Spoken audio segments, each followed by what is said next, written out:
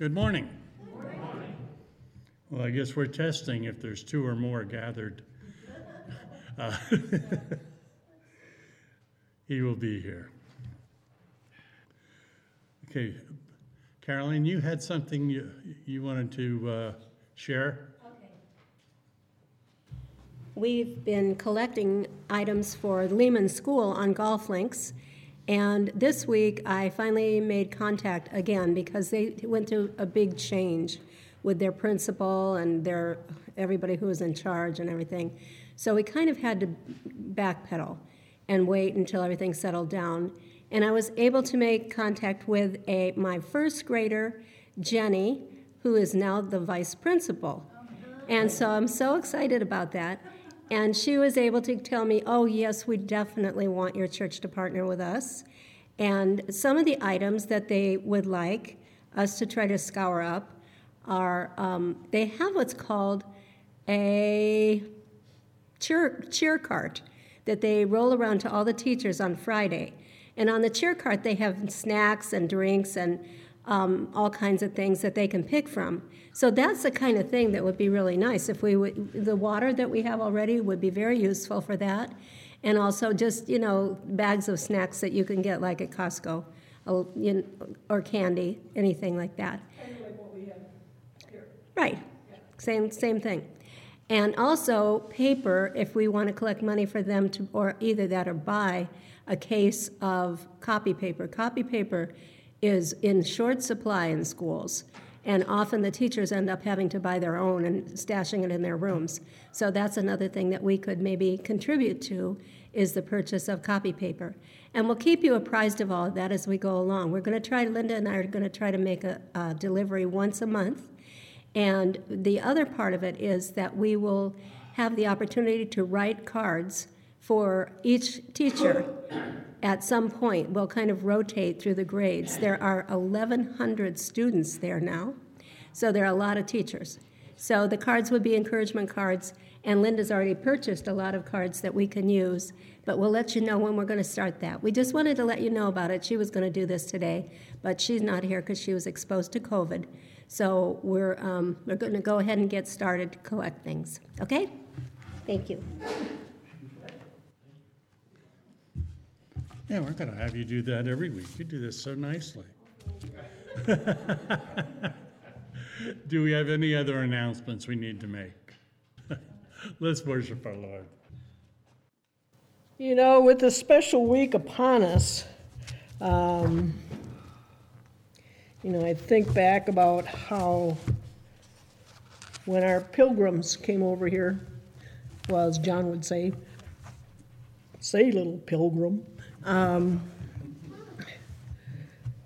we need to take a step back and really focus on what we are thankful for. And whether it's good, bad, or ugly, that in all circumstances, we need to give praise to God. And it is so appropriate that today's devotional is thankful in prayer. Devote yourselves to prayer, being watchful and thankful. Prayer isn't just asking God for something we want. Prayer is also something that should include the confession of sin and praise to God for what He is and who He is and what He's done for us. Prayer should also have an additional element, and that is thanksgiving. Repeatedly, the Bible commands us to give thanks. The psalmist said, "Oh, give thanks to the Lord, for He is good, for His mercy endures forever." Jesus only distributed the bread He had miraculously provided for the crowds after He had given thanks. The Last Supper with His disciples, before facing the horror of the cross, Jesus gave thanks. It's easy to be thankful when God blesses us with something good, like a swift recovery from an illness or an advancement at work. But the Bible also says we should give thanks in all circumstances, for this is God's will for us in Christ Jesus. Thankfulness drives away the sour and prideful spirit. Make it a part of your prayer and my prayer every day. And the hope for today, actually it's prayer. Thank you, Lord, for the many ways you watch over and guide me. Give me a heart that is quick to give thanks for many blessings that you bestow. Thank you most of all for the cross that you have served, that has served for us to be set free. So with that in mind, let's go forth this week with that foremost and take over with song. And thank you, Lord.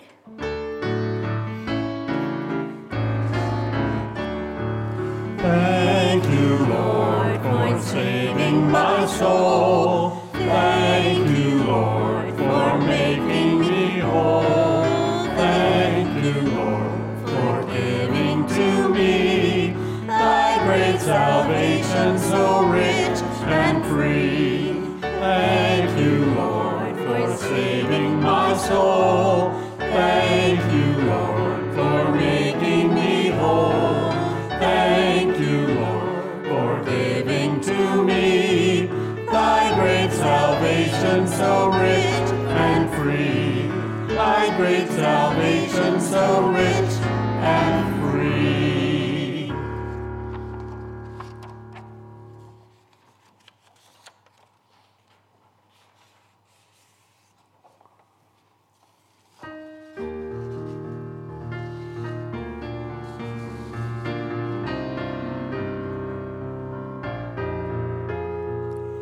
Give thanks with a grateful heart. Give thanks unto the Holy One. Give thanks because He's given Jesus Christ, His Son. Give thanks with a grateful heart. Give thanks unto the Holy One. Give thanks because He's given Jesus Christ, His Son. And now let the weak say, I am strong. Let the poor say, I am rich, because of what the Lord has done for us. And now let the weak say, I am strong.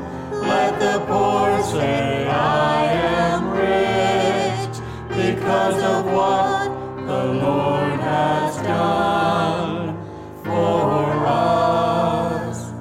Give thanks with a faithful heart. Give thanks unto our gracious God. Give thanks because He's given His only Son for us.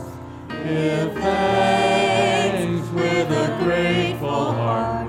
Give thanks unto the Holy One. Give thanks because He's given Jesus Christ, His Son. Give thanks. Give thanks.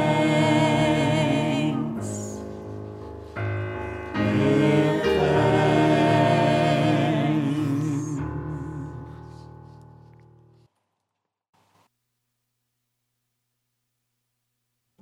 Our Old Testament reading this morning is a prayer of thanksgiving from David in 1 Chronicles 29:10 through 13.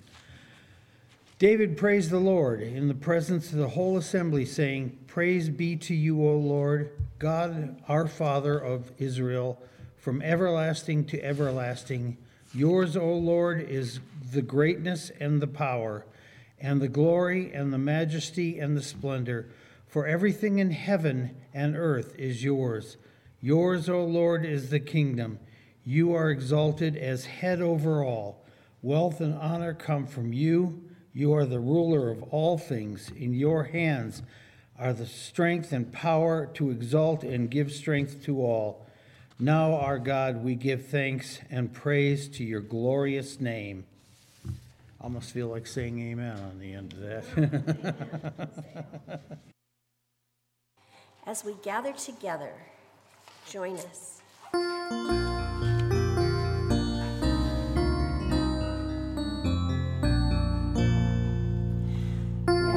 gather together to ask the Lord's blessing. He chastens and hastens his will to make known the wicked oppressing. Now cease from distressing. Sing praises to his name. He forgets not his own. He tried us to guide us, our God is thus joining, ordaining, maintaining his kingdom divine. So from the beginning, the fight we were winning. Now, Lord, we're at our side, all glory be thine. We all do extol thee, thou leader triumphant, and pray that thou still our defender will be.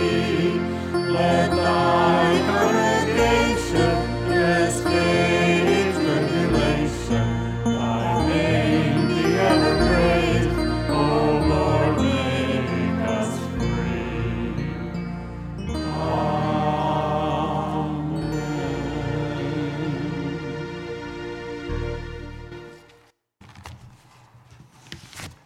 Our New Testament reading comes from Revelations, chapter 1, verses 4 through 8. This letter is from John to the 7 churches in the province of Asia. Grace and peace to you from the one who is, who always was, and who is still to come, from the sevenfold Spirit before his throne, and from Jesus Christ. He is the faithful witness to these things, the first to rise from the dead, and the ruler of all the kings of the world. All glory to him who loves us and has freed us from our sins by shedding his blood for us. He has made us a kingdom of priests for God his Father. All glory and power to him forever and ever. Amen. Look, he comes with the clouds of heaven, and everyone will see him, even those who pierced him, and all the nations of the world will mourn for him. Yes, amen. I am the Alpha and the Omega, the beginning and the end, says the Lord God. I am the one who is, who always was, and who is still to come, the Almighty One. Yeah, join us in our responsive reading. O Lord our God and Heavenly Father, which of thy unspeakable mercy towards us has provided meat and drink for the nourishment of our weak bodies, grant us peace to use them reverently, as from thy hands with thankful hearts. Let thy blessing rest upon thy good creatures. And grant, we humbly beseech thee, O good God, good Lord, we do hunger, thirst for his food, so our souls may earnestly long after the food of eternal life. To Jesus Christ, our Lord and Savior. Amen. Let us pray. Heavenly Father, we all belongs to you, all came from you. We know that you wished the universe into existence. So all that is here belongs to you. All that is anywhere belongs to you. And you have entrusted some of it to us. But you tell us to share, to give back, so that not everyone is given to equally, but we can share what we have, and we can help others come to know you. So we ask that the gifts that we give are used wisely to further your kingdom. This we ask in Jesus' name. Amen. Want to rise for the doxology? Come on, Rick. Let's get to it. Praise God. Blessings flow.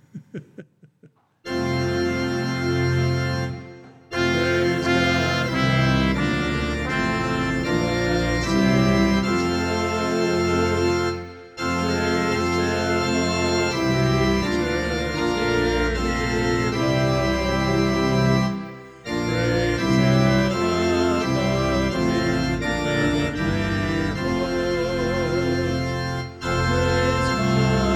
Father, Son, and Holy Ghost.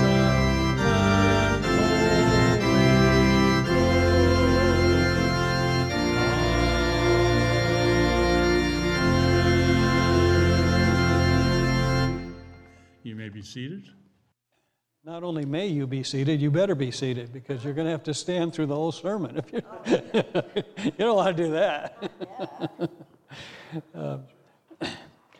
Well, this morning, we're going to take a day trip, kind of. We've been talking about Genesis, and we're going to take a day trip and talk about the companion to Thanksgiving.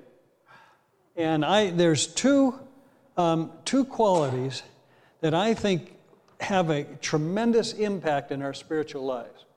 And the first is Thanksgiving, that we are genuinely, not just, kind of superficially, but from the bottom of our hearts, that we are thankful for what God has done and really devote ourselves to being thankful. But the second part of it is also extremely important, and that is contentment. And normally on Thanksgiving, leading up to Thanksgiving, I'll preach on Thanksgiving, but I want to change a little change up this morning and talk about contentment and what that is. Because I think the two go hand in hand. We're thankful, but we're also content with what God has given to us and who we are and so on. Our text is Philippians 4:10 through 13. I think I have it up there. I rejoice greatly in the Lord that at last you have renewed your concern for me. Indeed, you have been concerned, but you had no opportunity to show it. I am not saying this because I am in need, for I have learned to be content whatever the circumstances. I know what it is to be in need, and I know what it is to have plenty. I have learned the secret of being content in any and every situation, whether well-fed or hungry, whether living in plenty or in want. I can do everything through Him who gives me strength. Lord, we come before you this morning and pray that you will speak by your Holy Spirit to each one of our hearts. Thank you for the power, the beauty, and the eternal nature of your word. May your word, Lord, penetrate our hearts this morning, and may we be not just hearers of your word, but doers of your word as well. May we set our hearts to put into practice those things that you teach us from your word. And we pray this in Jesus' name. Amen. Now, we live, and we certainly have seen a lot of this. Next slide. Show this next slide. This is taken from Kenosha about a year ago. And actually, it wasn't. I don't think it was even that long ago, was it?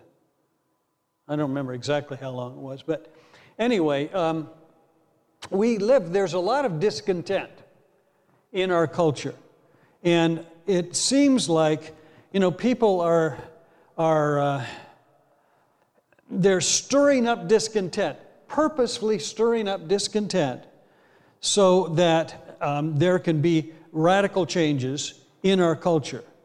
And there's discontent about the vaccine mandate, about our government, about divisions in the church, about our stagnating economy, growing inflation, about who we are, about our lives. It seems like in every area there are forces out there purposefully trying to stir up discontent in our hearts.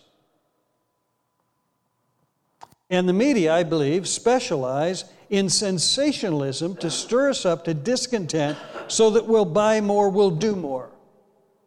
And there are some radicals working to purposely sow discontent into our culture. And we see this, the evidence of this all the time. But I believe that God has called us as Christians to a different and a higher standard. right now. And then we'll talk more about, we'll be talking a whole bunch about what that means. But he has called us to a renewed character, contentment with who we are, with our station in life, our financial provision, with how God has gifted us, with how God made us. All of that is part of the contentment that God has called us to. Now, we'll talk later. He hasn't called us to complacency. All right? It's not that we're called to just kind of sit back and do nothing, but he has called us contentment. And contentment is learned. Contentment is not natural to us. Our natural state is to be discontent and so on. So, and God wants to set us free from getting our self-worth from our wealth, our identity, the source of strength from this world. Because we can only do this in Jesus Christ. Okay, so let's talk about it. What is contentment then? What do we mean when we say contentment? Contentment is that attitude of mind that's satisfied with whatever is available. In classical Greek, it meant self-sufficiency or independence. In Stoic philosophy, and the word came out of Stoic philosophy, Paul borrowed it out of Stoic philosophy, and it said, in Stoic philosophy, and we get this in, when we talk, he's very stoic.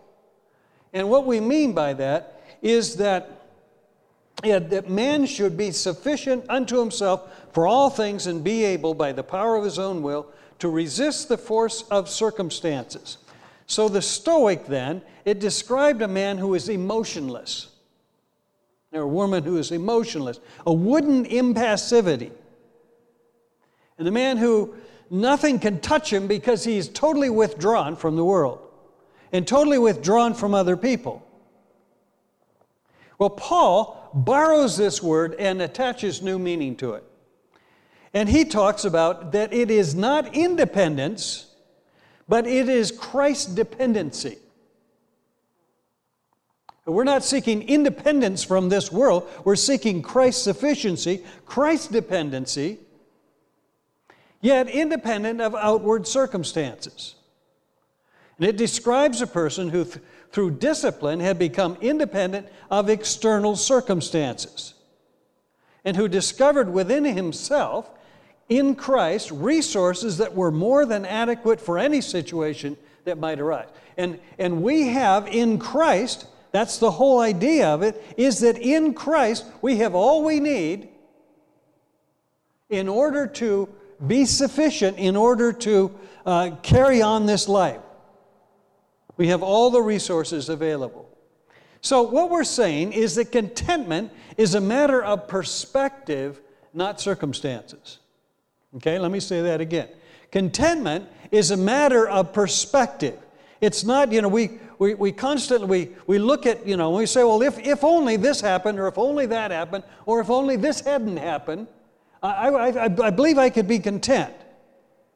But what Paul is saying is that it is not a matter of the circumstances and the things that happen to us, or the things that have happened to us, but it's a matter of our perspective on those things that have come our way and will come our way and are coming our way right now. Benjamin Franklin said this: contentment makes poor men rich, discontent makes rich men poor. Isn't that beautiful? Let me read it again. Contentment makes poor men rich, discontent makes rich men poor.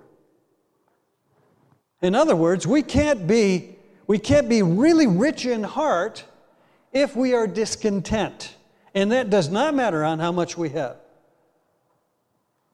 Martin Luther said, contentment is a rare bird, but it sings sweetly in the heart, or in the breast, he says.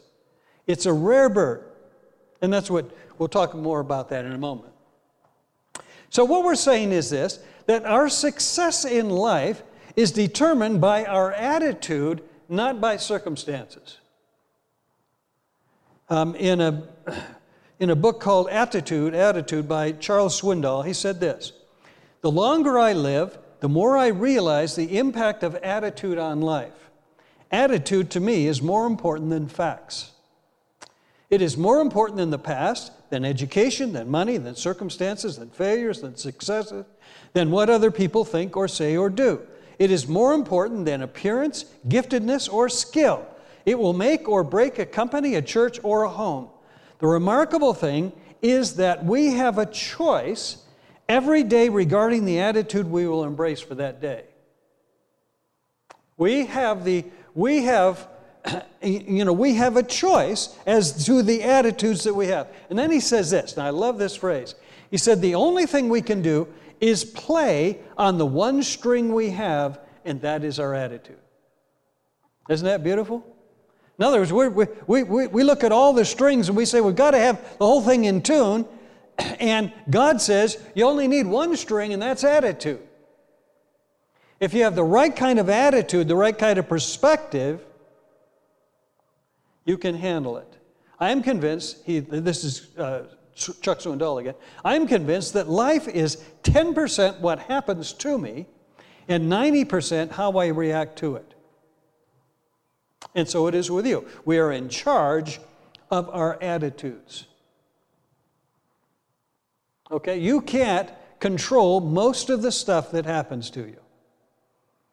And you can't control a whole bunch of the stuff that already has happened to you. We don't have control over those things. Now, some things we do, but most things we don't have control over. You're going to get hit today. You're going to get hit tomorrow. You're going to get hit this week. It's Thanksgiving week. And guess what? Your relatives are coming. And so you're going to get hit with stuff, and thoughts and that kind of thing. And what Swindoll is saying, what Paul is saying, is that we can play on the one string we have. We can have the right kind of attitude. Now, contentment is not withdrawing from other people. We as believers are called to intense engagement with other people's problems. In other words, the Stoic would say, well, I'll just withdraw from society, I'll withdraw from other relationships, I'll withdraw from those things that will trigger wrong attitudes in me. But Paul is saying here that isn't the solution. The solution is that we learn to have a right reaction to the circumstances that come our way. In love, we reach out to those who are struggling, yet at the same time, we are called to commit to contentment. So we're called to engagement in the lives of other people. The same time, we're called to contentment in our own hearts and a Christ dependency in our hearts.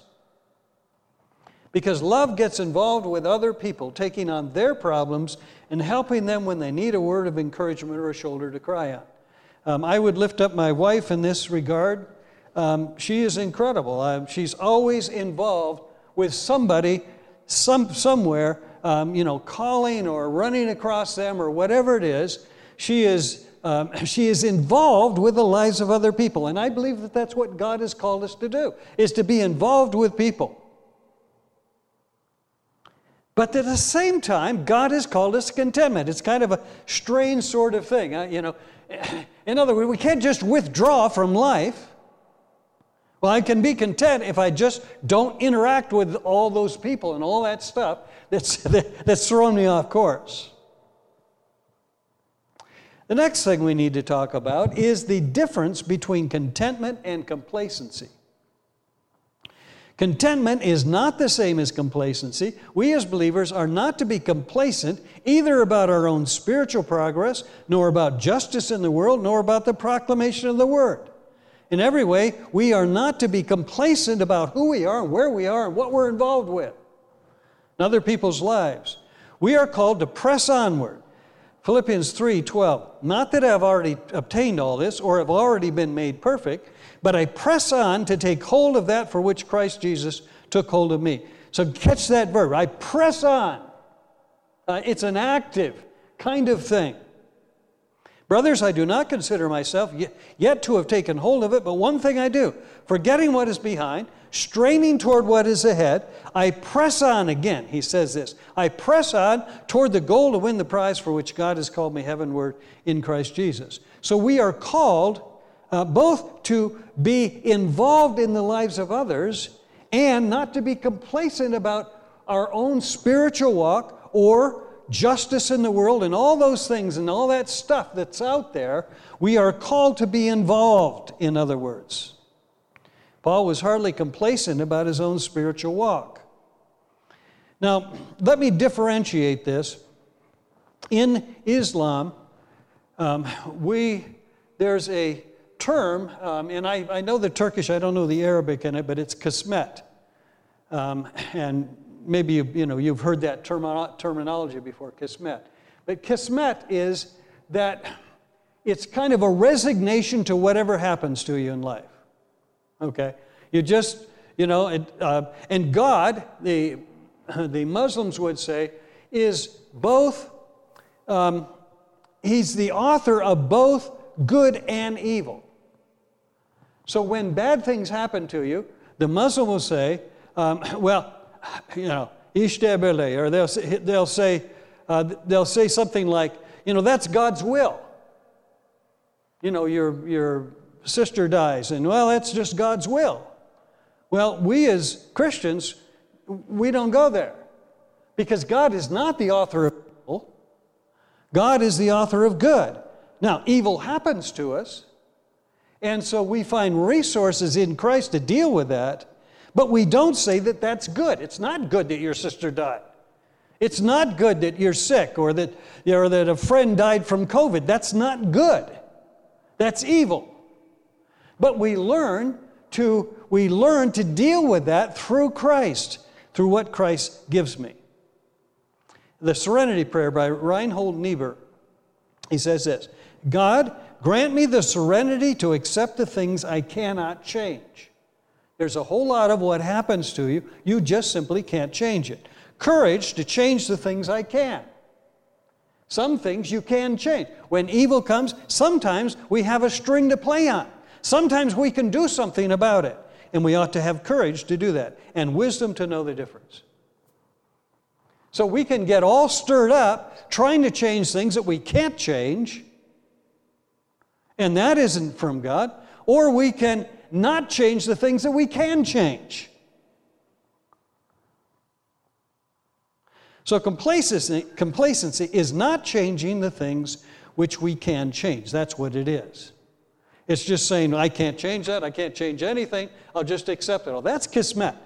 That's just fate. Okay, let's go back to our text, Philippians 4. I know what it is to be in need, and I know what it is to have plenty. I have learned the secret of being content in any and every situation, whether well-fed or hungry, whether living in plenty or in want. And then Luke 12:15. Then he said to them, watch out, this is Jesus' words, be on your guard against all kinds of greed. A man's life does not consist in the abundance of his possessions. All right, I love that. I go back to this verse often, think about it, meditate on it. Your life and success in your life, and I'm talking about inner success, is dependent, does not consist in how much you have. And I've known very rich people. We have some very rich friends. And I thank God for them. And some of them, it's been a burden to them. Others, it's been a blessing, and they're able to bless other people. And I've also known, we've done so much travel internationally and met so many people all over the world. And I have found people with incredible contentment and who have abundance in their hearts, even though they have so very little. And sometimes it's really hard for us. We'll go, to Kyrgyzstan or something like that, and people will serve you a meal that costs them absolutely everything they have, and they will serve you. And I it's hard for me. I think, I don't need that. I'd be just fine with rice because I can always get more, but they can't. And so sometimes it's really hard to say, okay, I receive this and I thank you for it. But the point is this, that the abundance of our life does not consist in how many things we possess. In fact, possessions can keep us from real life within. Hebrews 13:5. Keep your lives free from the love of money, and I love this, and be content with what you have, because God has said, never will I leave you, never will I forsake you. So life is a whole lot more than what we own or what we achieve or how well we're recognized or how much praise we receive from other people. True life consists in finding our sufficiency in Jesus Christ. Period.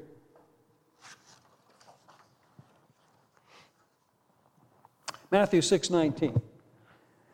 Do not store up for yourselves treasures on earth where moth and rust destroy and where thieves break in and steal, but store up for yourselves treasures in heaven where moth and rust do not destroy and where thieves do not break in and steal. Now, in my own life this week, we had 3 light bulbs burn out. My truck, some kind of smell in it, is strange when it's been running. I don't know what that is. We have weeds in the lawn, which I planted. The cupboard in the motorhome needs glued. There's 3 breaks in the drip system, which I have yet to fix. I fixed one of them, 2 more are still outgoing. So the point is this: the more we have, the more that we are involved in taking care of stuff. That's what Jesus said. Where rust, everything in this world is deteriorating, including us. I hate to say it, but we're all in the process of deteriorating, and everything that you own is in the process of going south. All right? And part of, as we've been learning in Genesis, part of what God did in the creation was He spoke order into chaos. And that's what we do a whole lot throughout the week, don't we? We are restoring order to the chaos of our lives. And the drip system, and whatever it is, that we happen to be concentrating on that week. Something is always falling apart. And we got hacked, yeah, so, on our computer. So, it's one thing after another. It's always something. And furthermore, thieves break in and steal. So we have to get insurance. Okay, you have that nice home. Now you need insurance. You need homeowners insurance. And you've got that car, and you've got to have car insurance. Well, you've got to have health insurance, some kind of health insurance. And, and on we go, trying to keep thieves from breaking in and stealing. Now, the message from our culture is that we cannot be content without the latest thing which someone wants to sell us. The problem is, it's going to fall apart. It is in the process. From the moment you buy it, it is in the process of deterioration. And you're trying to keep it from totally, being a mess so you can get some use out of it. There's a Persian proverb that says, I murmured because I had no shoes until I met a man who had no feet. I love that. Have you heard that before? Yeah, okay. Japanese proverb. Even if you sleep in a 1,000-mat room, you can only sleep on one mat. So there might be 1,000 mats out there, and you might have 6 cars, but you can only drive one of them. Okay? That's kind of our version of it. Now, I am richer than almost all of the people in Turkey. Now, I'm not a wealthy man, but I am richer than almost everybody in Turkey. Okay? I look and I go to, we've gone to very wealthy people's homes in Turkey, and I have the same kinds of things that they have. And so we have, in the United States, we have an incredible amount of stuff, don't we? Now, maybe it's just me, but I don't think so. I think we all have an enormous amount of stuff. In fact, 29.4% of the world's wealth is found in the U.S. Here's a little chart of it. This is the wealth worldwide. The United States has $105 trillion worth of wealth. China, 63 trillion. Japan, 24 trillion. Germany, 14 trillion, and so on. We have, more than almost a third of the world's wealth is found in the United States. So there is no reason why we in the United States cannot be content with what God has given to us. I think there are very few of us who are wondering if we're going to have enough for Sunday dinner today. Yeah. It's more what we're going to have rather than are we going to have anything. So if contentment came with lots of stuff, we would be the most content country in the world. And yet, we have an enormous amount of discontent in our nation. So I want to kind of extend what Paul was talking about. Paul was primarily talking about financial, being content with the things that you have. But I want to take it a step further with being content with how God has made us and gifted us, because that's also important. Psalm 139, verse 13. For you created my inmost being, you knit me together in my mother's womb. I praise you because I am fearfully and wonderfully made. Your works are wonderful. I know that full well. And that the works here is us. We are fearfully and wonderfully made, and we are, our lives are wonderful. I know that full well. My frame was not hidden from you when I was made in the secret place, when I was woven together in the depths of the earth. Your eyes saw my unformed body. And then this, all the days ordained for me were written in your book before one of them came to be. You are not an accident. You are, God created you, and He created you the way He wants you to be. So we are to be content not only with what we have, but with how God has made us, with the gifts and talents and background and interests that He has entrusted to us. So I ask the question, are you completely comfortable with what God has given you? Are there physical defects which you want to hide? I kind of laugh sometimes. My younger years, and we wear clothing to show off our great, prowess or whatever it is, or our beautiful bodies or whatever it is. As we get older, we buy clothes to hide all those things. So we're really trying to just, hide those stuff from other people. So, this shows off that part of me that I don't really want other people to see. Are you comfortable with your looks? Do you rejoice in your figure, your height, or your bald head, or your beer belly? God made you the way He wanted to. Maybe not the beer belly. That might have been too much beer. But He made you the way He wanted you, with the body He wanted to give you. And we can be content not only with the things we have, but with the things that God has, the way God has made us, with those gifts and so on. So as people then, we look at others many times to get our self-worth. And contentment is that we are content with the way that God has made us, with the gifts that He's given to us, with the life He's given to us, with the parents He gave to us, with the background He gave to us, with the intelligence and the looks and the so on, whatever it is. Because our worth comes from God alone. It is said of Paul that he was ugly, short, had problems with his eyes, and was not at all attractive. Yet we as the Gentiles, we have a great debt of gratitude for what He did to bring the gospel to us. So, contentment then means both contentment with what we have, but also with who we are. So think of that this Thanksgiving. As you're eating that turkey and developing that beer belly, think of that, you are a gift from God, that God has created you the way He wanted you to be. All right, let's go back to the text. Philippians 4, 11 and 12. For I have learned to be content whatever the circumstances. I know what it is to be in need. I know what it is to have plenty. I have learned the secret of being content in any and every situation. Now, the first thing I want you to notice here is that Paul had learned how to be content in any circumstances.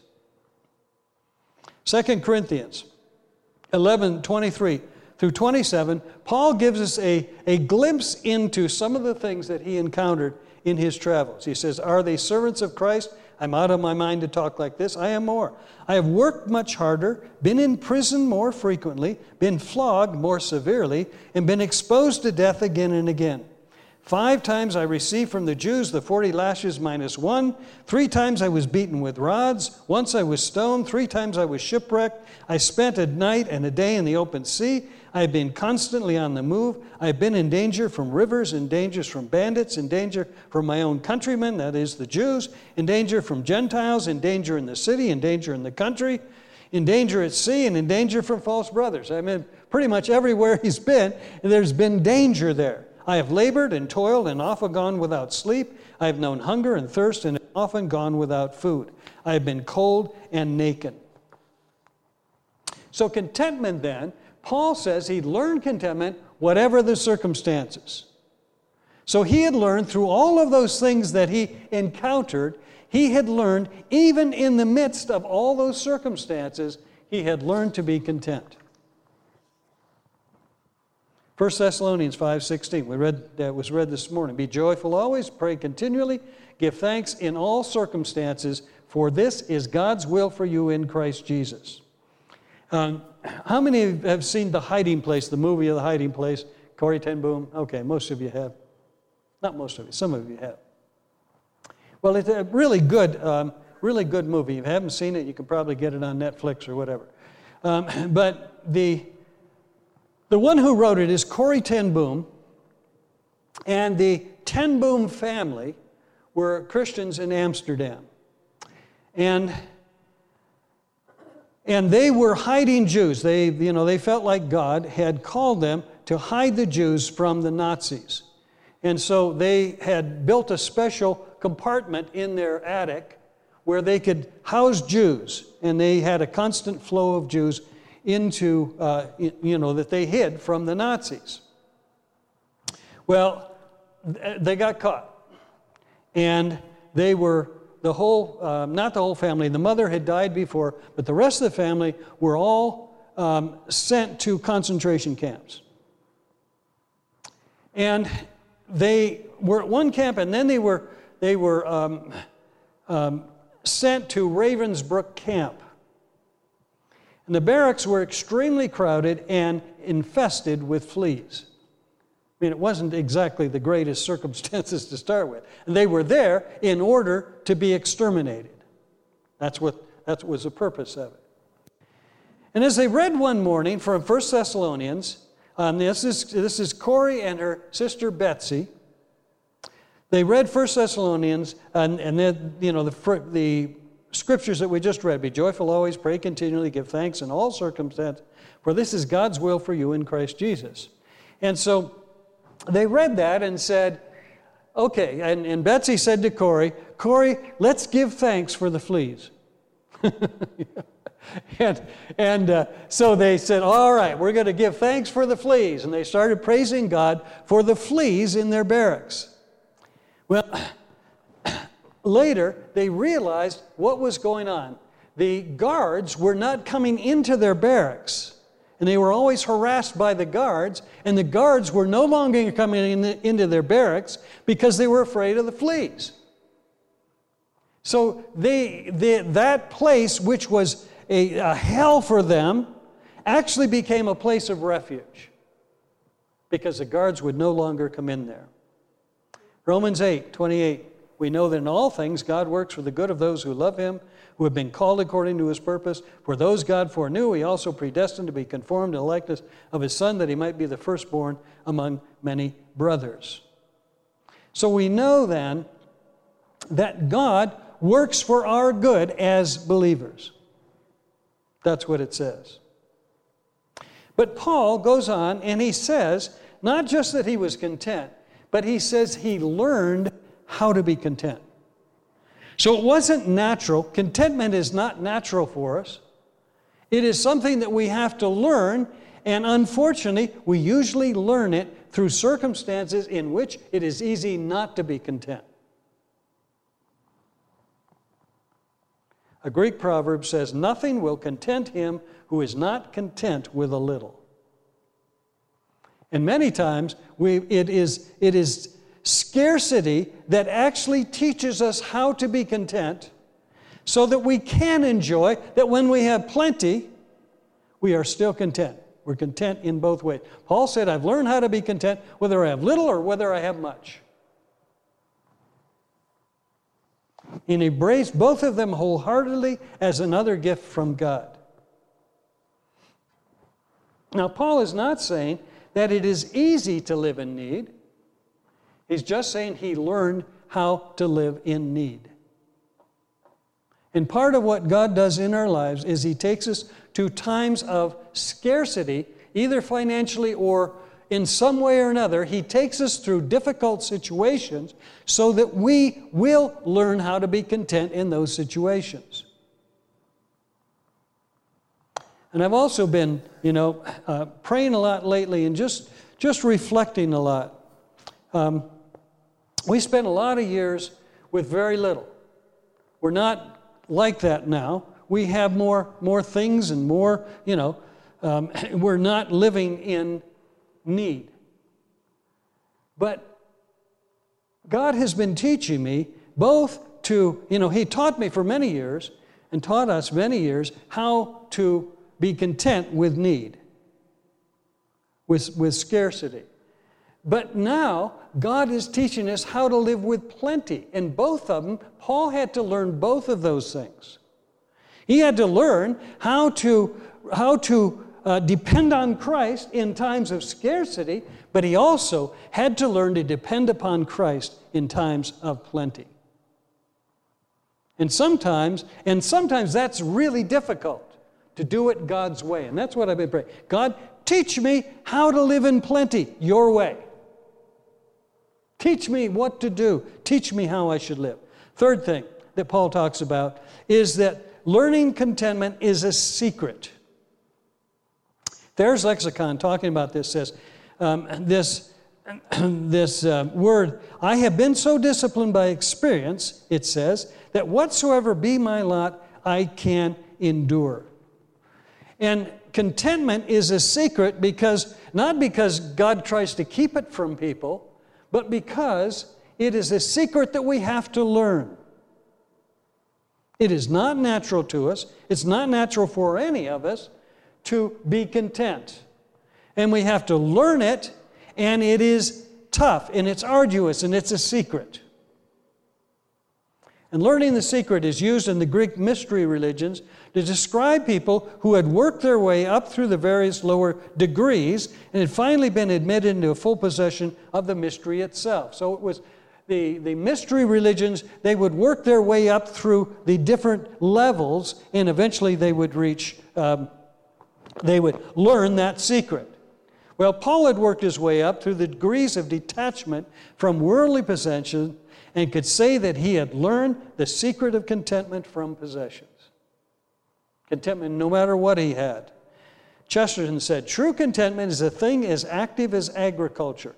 It is the power of getting out of any situation all that there is in it. It is arduous and it is rare. So in other words, we need to seek God. How do we learn the secret of contentment? I think I've used this illustration before, but our friend Andrew Brunson, and he wrote a book. And how many of you have read God's Hostage? Andrew Brunson. Okay, I'd really recommend it. It's and for this reason, Andrew records in the book. He's absolutely honest about the struggles that he went through. And I've read very few books that are like that. I mean, he goes into all his struggles, all the stuff that he struggled with. Said at one time, he was having a really rough time, and he got an email from his mother, and she said, "Buckle down, son. You can do this." Huh? I'm sorry, he was in prison. Yeah. I'm sorry. Yeah, Andrew was in prison 2 years in Turkey, actually in a place that it's right up where we're church planting, right up in that region. And so But Andrew, going through all of this stuff, eventually learned how to praise God. And he records that in the book. How he came to the place where he could praise God for his circumstances, for being in prison, for being in a crowded cell with a bunch of Muslim radicals. I mean, it was really a rough existence. And he said for about a whole year, he struggled with God, and he struggled with being there.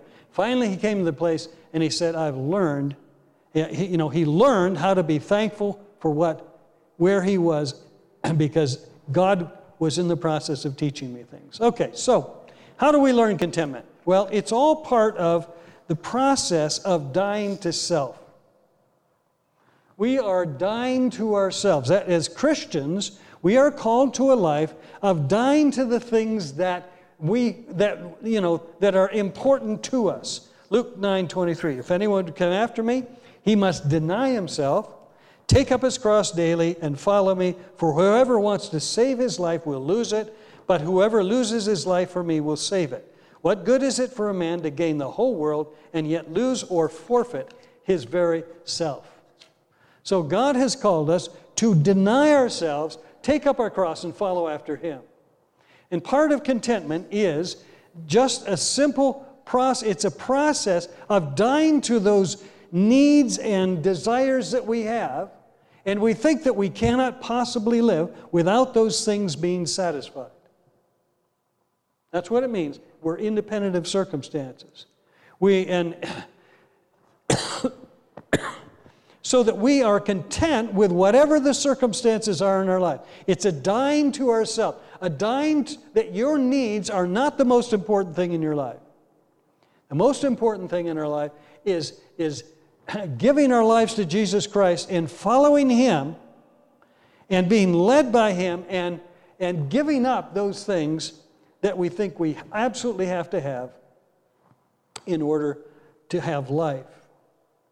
1 Peter 2:11, dearly beloved, I beseech you as strangers and pilgrims, and I love this phrase, abstain from fleshly lusts which war against the soul. So we think, Lord, if you give me, all the things that I would like, I'll just do really well. But much of that is a lust of the flesh. It is something which we think we've got to have fulfilled. And God says, it's not that. It's following after me. And he says that we abstain from fleshly lusts because they war against the soul. Matthew 13:44. The kingdom of heaven is like treasure hidden in a field. When a man found it, he hid it again, and then in his joy went, sold all he had, and bought that field. So what Jesus is saying is that Jesus is so incredible that whatever we have to give, whatever we have to sell, whatever we have to get rid of in order to gain Christ, it is all worth it. And I think that's what he means in Philippians 4:13. I can do everything through him who gives me strength. We quote that verse often, but the context is living and learning how to be content both in times of scarcity and in times of plenty. And we're celebrating, this week, Thanksgiving, and the pilgrims, as you remember, came over from Holland. They came over, and they had absolutely nothing. They sold everything they had. They, whatever they could take on the ship, they did, and they ended up in Massachusetts, what we now call Massachusetts, and they had absolutely nothing. That first year, 47 of those who came died. About half of those who came over died. And so it was and they had a good harvest in the summer, and so Thanksgiving takes place with them giving thanks, setting aside a day to thanks and give thanks to God for what they did have. So, same kind of thing as Paul. They learned how to be content with plenty or in want. So as you're, eating that turkey and living in scarcity this week, think about and ask God. Say, God, will you teach me how to be content no matter what I have, living in plenty or living in scarcity. Will you teach me how to be content?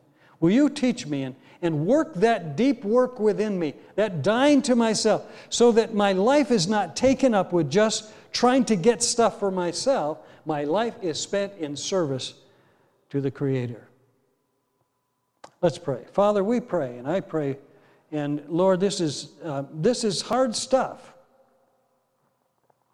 to be content no matter what. But we thank you that we have the inner resources. You've given us everything we need for life in you. And I pray that this week, that you will just remind us of the joy of living in your presence, whether we have much or whether we have little. That we can rejoice in you and find our sufficiency in you. Stir up our hearts, Lord, to love you more, we pray. And remind us of that throughout the week, Lord. That we serve the living God who has given us everything we need in Christ Jesus. Amen.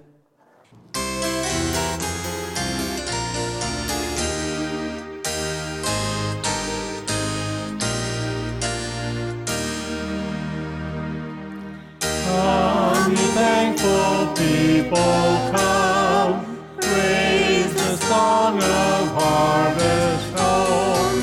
All is safely gathered in, ere the winter storm begins. God our Maker doth provide for our wants to be supplied. Come to God's temple, come, praise the song of harvest home. All the world is God's own field, fruit as praise to God we yield. Wheat and tares together sown, are to joy or sorrow grown. First the blade and then the ear, then the full corn shall appear. Lord of harvest, grant that we also great and pure may be.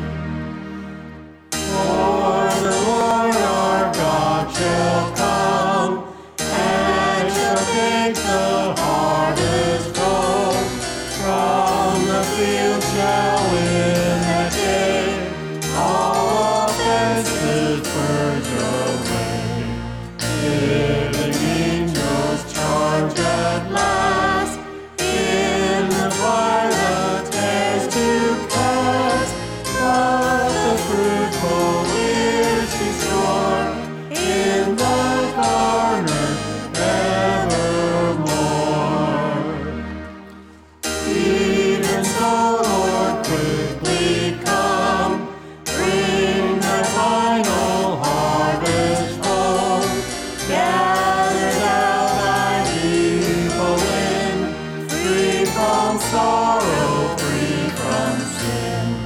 Therefore ever purified, in thy presence to abide. Thou with all thine angels come, praise the glorious harvest home. Amen.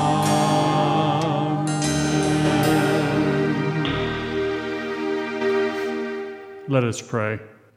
Our Heavenly Father, let us take this lesson of contentment and let us take it into our hearts. Know that you have given us all that we need. And the biggest need was the gift of your Son dying for us so that we can be saved. Lord, let us realize that you give us plenty and we will have plenty to share. Lord, allow us to be content, be satisfied, but not be complacent. Lord, these lessons, let us take them into our hearts and use them every day. This we ask in Jesus' name. Amen. God be with us till we meet again. By his counsel's guide uphold you. With his sheep securely fold you. God be with us till we meet again. Go in peace.